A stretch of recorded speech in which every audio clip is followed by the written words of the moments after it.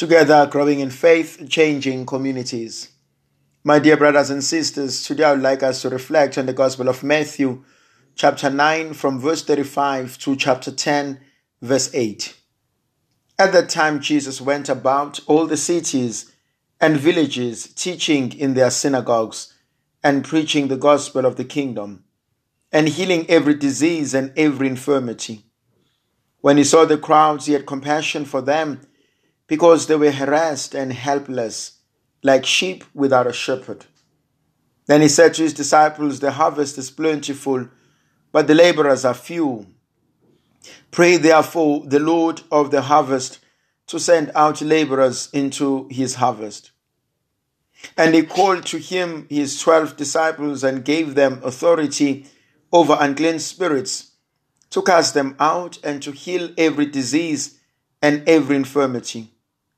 These 12 Jesus sent out, charging them, "Go to the lost sheep of the house of Israel, and preach as you go, saying, the kingdom of heaven is at hand. Heal the sick, raise the dead, cleanse the lepers, cast out demons. You received without paying, give without paying." Beautiful reading.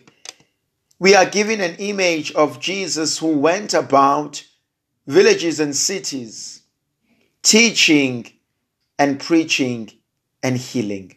These are three important tasks of Jesus.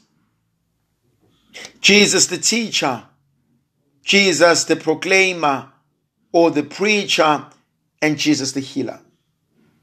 He continually teaches us not only by his words, but also by his life. He is the way, the truth, and the life.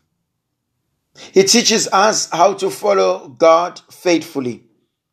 He teaches us how to love unconditionally.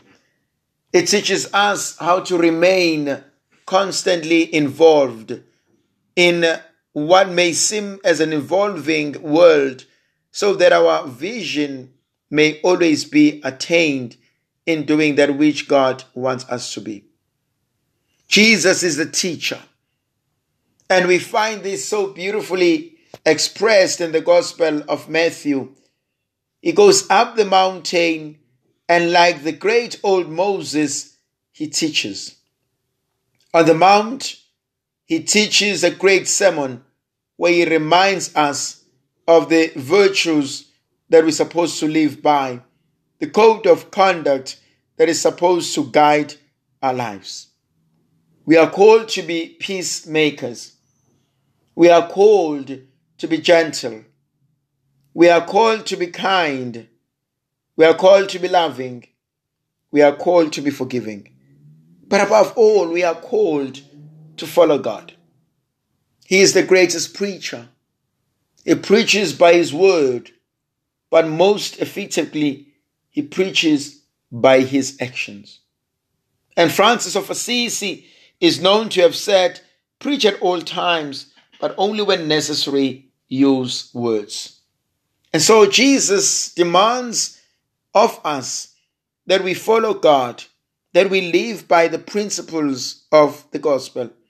There is a third element that Matthew wants to highlight: Jesus the healer. "Come to me, all of you who are overly burdened. Come to me, all of you who are heavy burdened. Come to me, all of you who are exhausted." Emotionally exhausted, spiritually, physically, psychologically, mentally. How many of us are exhausted? How many of us are tired? How many of us are longing for God? How many of us want to know and to experience that which God wants us to be? And above everything else, ours is to live a life of God. Ours is to live a life that only God can give. Many of us are broken, are hurting, have injured ourselves and one another. And so the Lord wants to bring healing to all of us. There's also something that I want to highlight. Jesus saw the crowds and he had compassion. He looked at us and he showed us his mercy. And Jesus looks at us every day and he shows us his compassion. He shows us his love. He shows us that he cares. He cares for our well-being. He cares for our lives. He cares for our protection. He wants us to be well again. And so the mere fact that he looks at the crowds and he has compassion for them and he says they are like sheep without a shepherd. They are harassed and helpless. That means Jesus is aware of everything that we are going through. And he wants to help us. He wants us to be healed. He wants us to be well again. Not only does he want to do this in himself, but he also wants his disciples to be able to do it. And so he calls the 12 and he gives them authority over unclean spirits.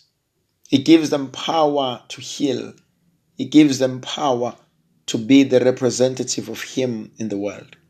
And that's what exactly we are called to be an extension of God's mercy, extension of God's love, to heal the sick, to raise the dead, to cleanse the lepers, to cast out evil, to realize that ours is to give a new way of life.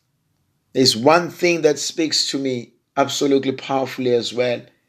We have received without charge. Give without charge. God has given me all these great gifts free of charge. He has allowed me to experience his mercy. And so I'm also expected to show the mercy, the love, the forgiveness of God, especially to those in most need of it. May the Virgin Mother of God continue to be with us, to protect, to bless, and to guide us. The Father, the Son, and the Holy Spirit. Amen. Hail, Holy Queen, Mother of Mercy. Hail our life, our sweetness, and our hope.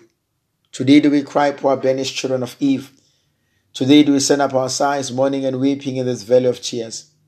Turn then, O most gracious Advocate, thine eyes of mercy towards us, and after this our exile, show unto us the blessed fruit of thy womb, Jesus. O clement, O loving, O sweet Virgin Mary, may Almighty God bless and protect you, the Father, the Son, and the Holy Spirit. Amen.